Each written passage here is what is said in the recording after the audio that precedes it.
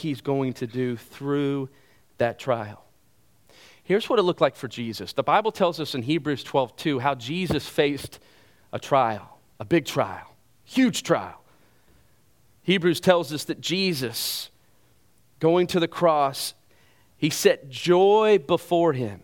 For the joy before him, he endured the cross, despising the shame as he sat down at the right hand of the throne of God. And so what was Jesus' outlook? What was his philosophy about this great trial of the cross? He looked beyond it to the joy that he knew that would be his when the trial was over. When he had accomplished the glorious work of purchasing salvation for mankind, once it had been accomplished, when the forgiveness of sins was dealt with once and for all through his death on the cross, once that had been accomplished, he knew the joy that would come. And he knew that one day he would sit at the right hand of God, exalted as King of Kings because of that work. And so he saw what that trial would produce. And so how did he view the cross? With joy because of what it produced. Now, when we think of trials this morning, what kind of trials? James says here, look at verse 2. He says, "Consider it all joy, my brother, when you encounter various trials." Many different types of trials. You see, for mankind, our experiences in a fallen world, that we will face many different trials, many different sources of those trials. Sometimes it's just the normal flow of life. It's an accident on the road. It's a sickness that may come. Sometimes trials come because of the enemy, because of Satan himself. Sometimes trials come simply because God allows them and he brings them, he sends them. Sometimes that makes us a little uncomfortable, but that's what God does, and we'll see why in just a second. Now, in the book of James, what are they dealing with? What kind of trials do we see here? Well, we see a few. Some are because of the enemy himself. Some are because of their own evil impulses, right? They have selfish attitudes, and that's going to lead to division with other people, so they're going to face trouble with relationships. Some are dealing with wealth and status, how they see themselves. They think they're better than others, and as a result, this is going to cause problems. I want to show you real quick. Here's what some trials look like in our house this week. I was sitting down, Thursday night, and my oldest son said, I'll just call him out. By the way, that's just props of being part of my family. You get called out. I was sitting at the table, and my oldest son said, "Hey, listen, will you help me with my math homework?" I was like, "Sure."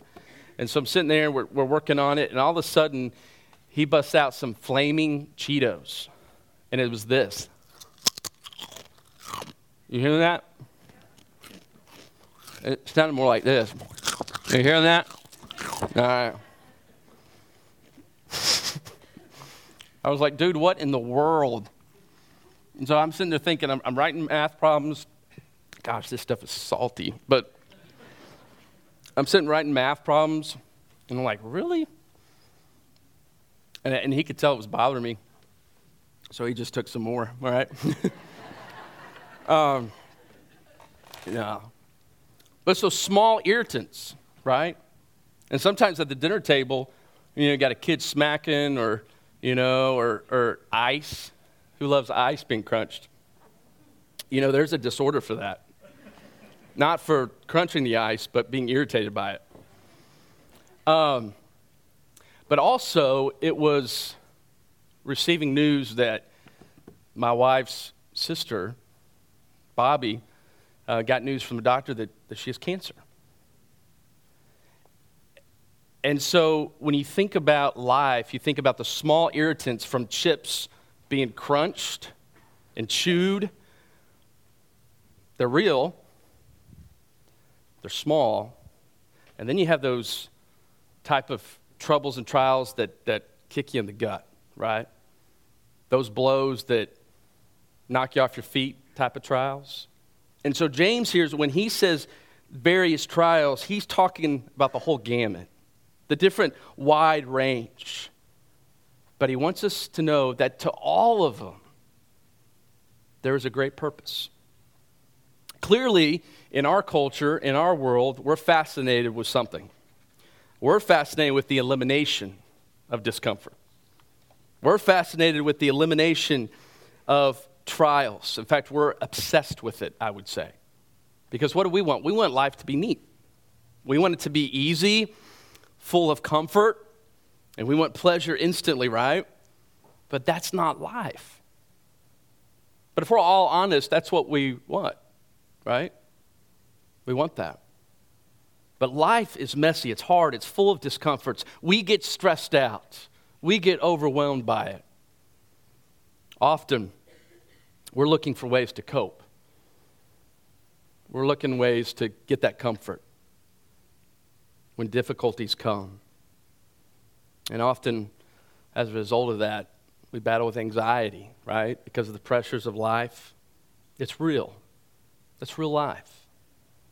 So how do we deal with trials? Here's the first thing I would tell you this morning is simply this, is that you cannot separate Jesus from your trials. You can't.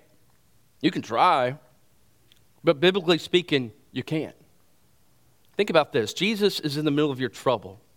You can't just put him aside when trouble comes, because it tells us in Acts 17:26 this, that Jesus, Paul says, has lined out our boundaries. He has put us in the place where we are living right now and exactly in the time we're living, Acts 17:26. And so what does that mean? He knows the trouble. He ordained the trouble. He ordained the trial you went through this week as part of his purpose. So you can't kick Jesus out of your troubles. He's right in the middle of them. So what do? Well, the Bible tells us in Psalm 46:1 this, that Jesus is an ever-present help in what? Trouble. Meaning he's abundantly available in the midst of trials. And when we face trouble, like James is encouraging us to, we discover something. That the greatest part of this joy that he has in mind is first this, is drawing closer to Jesus. He's the source many times of the trial, and he's the source of all joy. And it's in those trials where he wants us to come closer to him, to draw closer to his presence. Psalm 16:11 tells us, in God's presence is fullness of joy. And sometimes we experience that presence in the midst of trials. And what do we find? We find joy in the midst of trials because Jesus is right there. He's walking with us. He's going to take us through them. And he's going to hold us up. And so, look what James says next. Look at verse 3. You can't separate Jesus from your trials, but there's also specifically a way that we face these trials with overflowing joy. Look at verse 3. He says, knowing that the testing of your faith produces endurance. This idea of knowing means this, that for you know. It's the idea that don't be surprised by this. Don't be surprised that trials are tests. And he doesn't mean that they're exams that you pass or fail, but what he's saying is that they're tests that produce something in us for our good. So think of it this way. How many of you guys got jewelry on this morning? You got jewelry going on? Some of you ladies, some earrings, some necklaces going on. They didn't start off the way they are this morning, right? They were in a state of ore, a state of metal. And they weren't pretty. They weren't beautiful. You know, many of your jewelry this morning, it's full of perfections, but it used to be full of imperfections. And so what do you have to do to get the jewelry to look that way? You have to take it from this state of ore, from this metal down, and you have to melt it down with this boiling hot temperatures. And what does it do? It gets rid of all the imperfections. So eventually it can look like the jewelry you have on this morning. You see, that's what God does with tests. That's what he does with trials. He refines us. Remember who he's writing to. He says the brethren, right? He's writing to believers. And he's saying that I want you to understand trials and tests, they come to knock off the imperfections so that you eventually, we'll find out in verse 4, can be more and more like Jesus Christ. Trials have a purpose. And the first thing he wants us to see here is they produce endurance. Endurance. This word endurance is the word perseverance. It's the word staying power. I think that's a great word, or a great 2 words for marriages today. Staying power. That's what endurance is. It's toughness. But what does that really mean for us? I mean, we can use the word endurance. We kind of get that, especially in the athletic sense. We understand what endurance means. But what does it mean when it comes to trials on the day-to-day basis? What does it mean on street level? Here's what I would say. Is first of all, it means you have a fixed direction.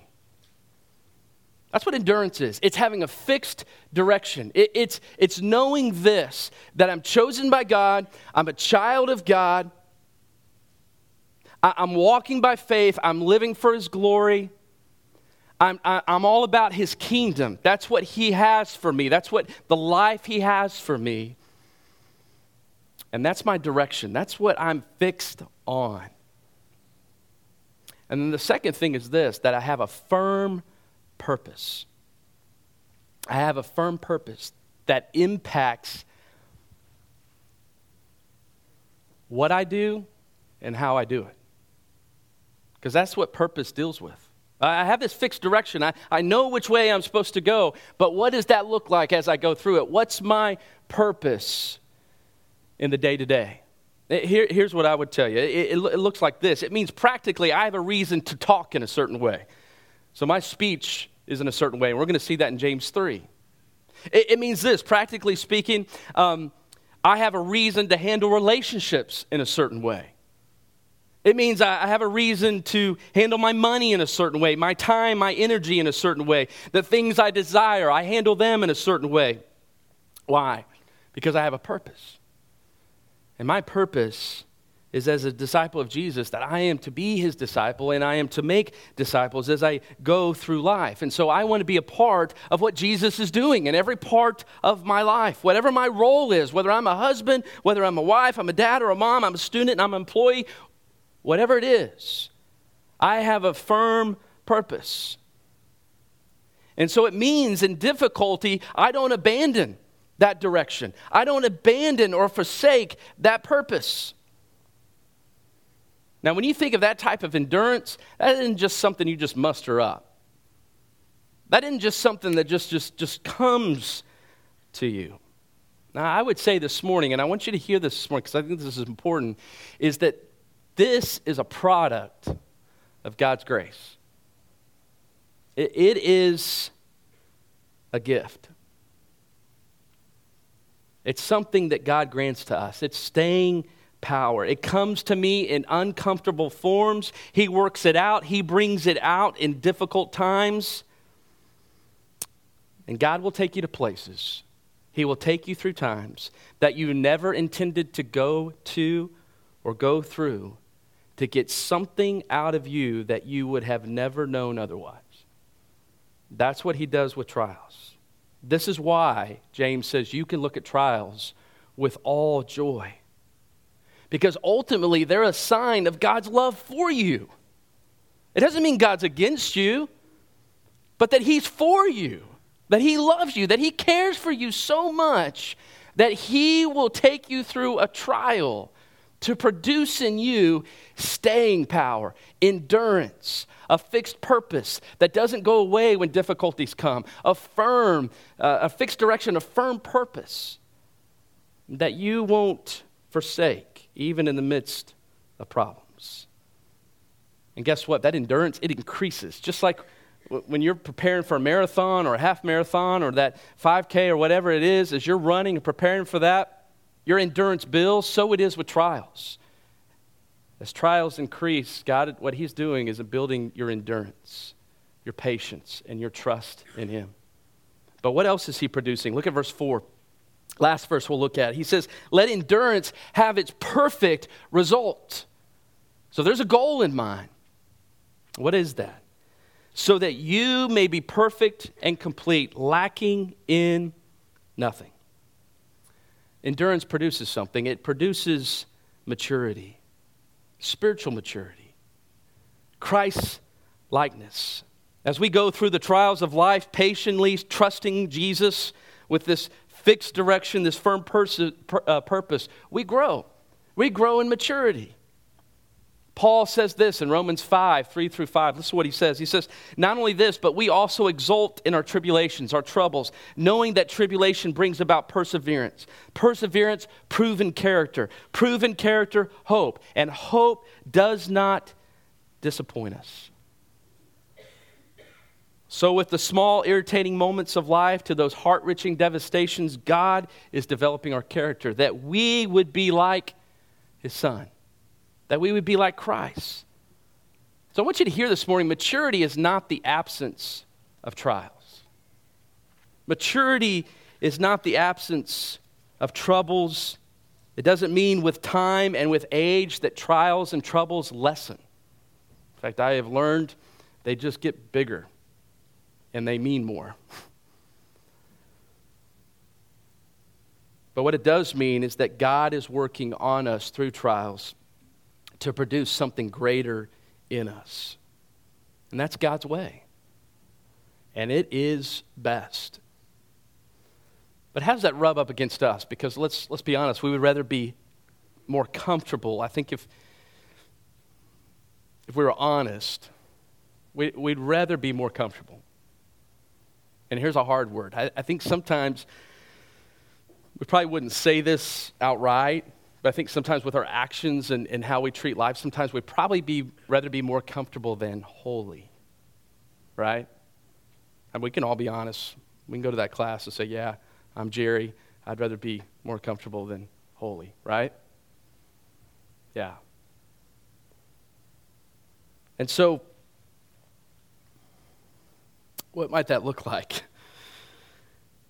I'll tell you this, if you value comfort more than character, trials are going to upset you, right? You're like, well, duh. So think about that. If your heart is ruled by comfort, what does the second day of vacation look like when the kids are chaotic? You're loving it, aren't you? You're like, man, I'm so glad we did this. Right? No. But here's what I want you to hear. In that chaos, because it's a little weird for your kids too on day 2, because you're throwing them out of their norm and they're like, woo, this is cool, this is new, let it roll, let it fly. And they do. God's in that. God's in that chaos. And He's working on you. He might be working on your kids too. Is your heart ruled by power? So what happens when you feel like life is out of control? When things aren't going your way? You know what I mean? Like you might be one of those that you like everything tight and needy in order, right? And then what about when the schedule's just thrown off and it ain't? It's tough. Maybe your heart is ruled by affirmation of people. And I'm not saying that necessarily is a bad thing, but sometimes we need it all. You know, maybe you're one of those and you need it all the time. And if you ain't getting it, what happens? You fall into depression, right? You can get low.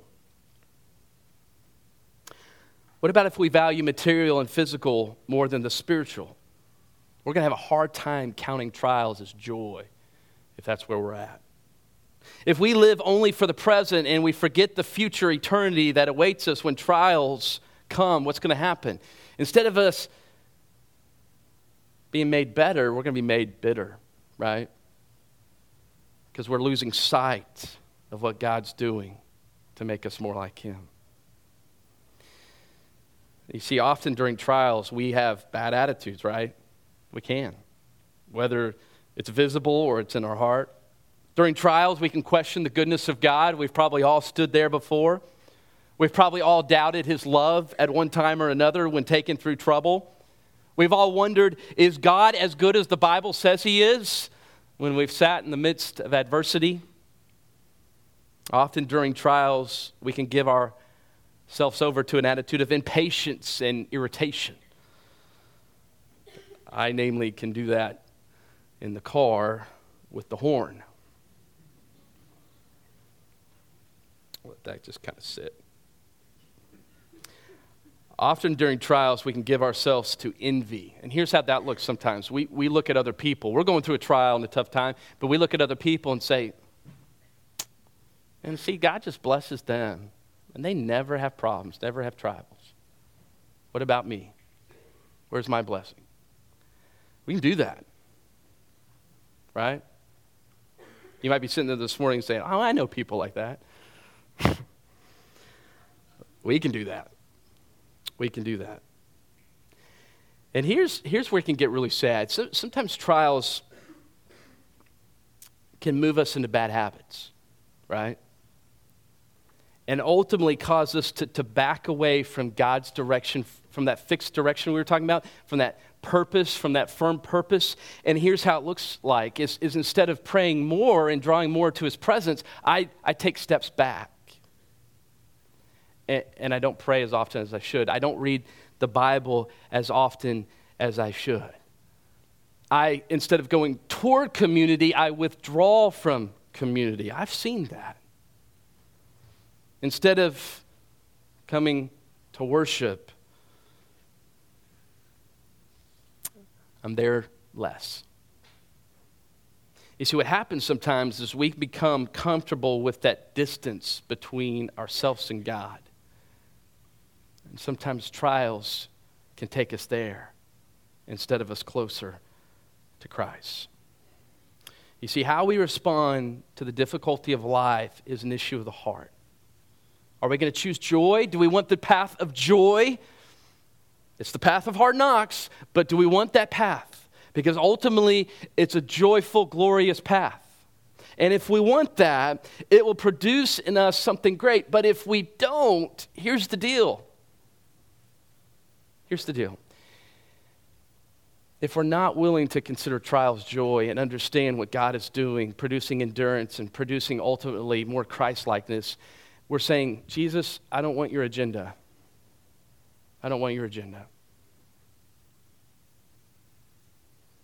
And so that's where James is going to eventually get in his letter, because he's going to be like, hey, if you don't want Jesus' agenda, then is your faith real?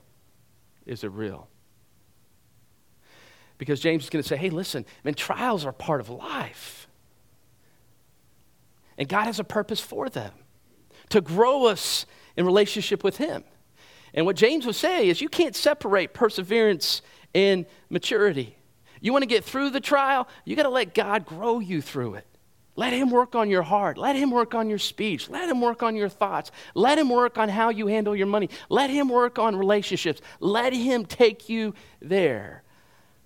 You can't separate endurance and maturity. God is working. And here's his goal, that you would eventually lack nothing. He has a goal in mind. He wants to grow us up through trials. Now, when are we going to lack nothing? The Bible answers that for us and tells us when we see Christ, we will be like him. So until then, we will face trials. But how will we face them? I love what Job says.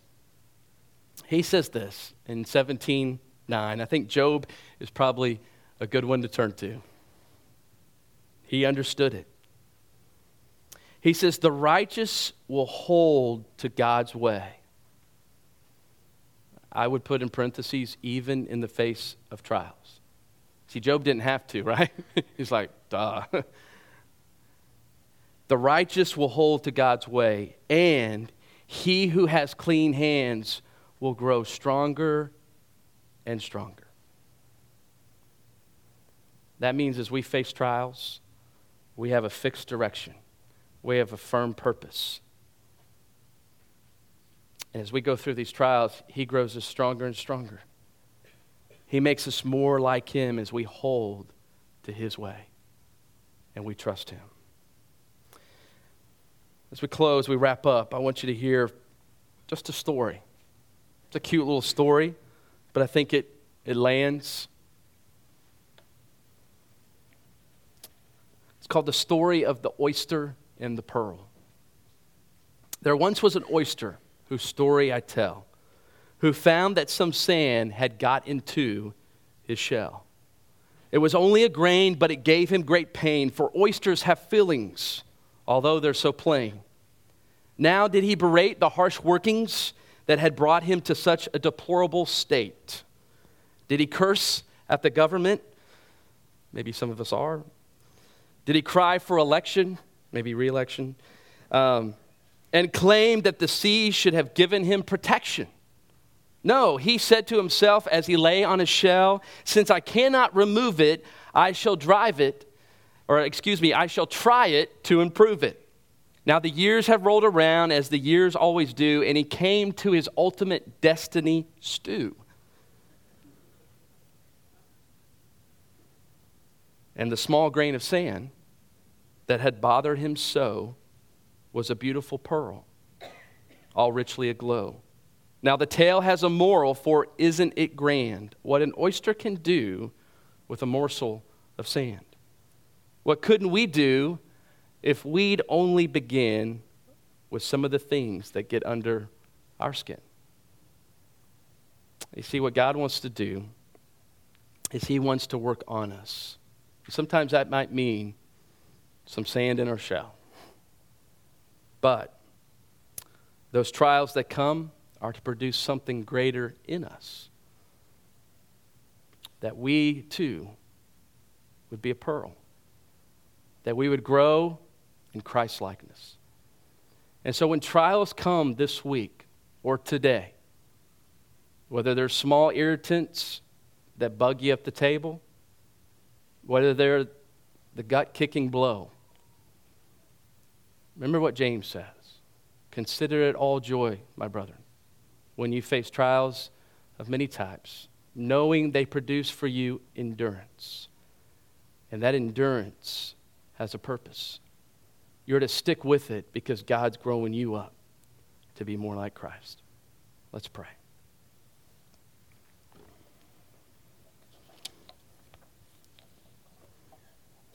As we pray this morning,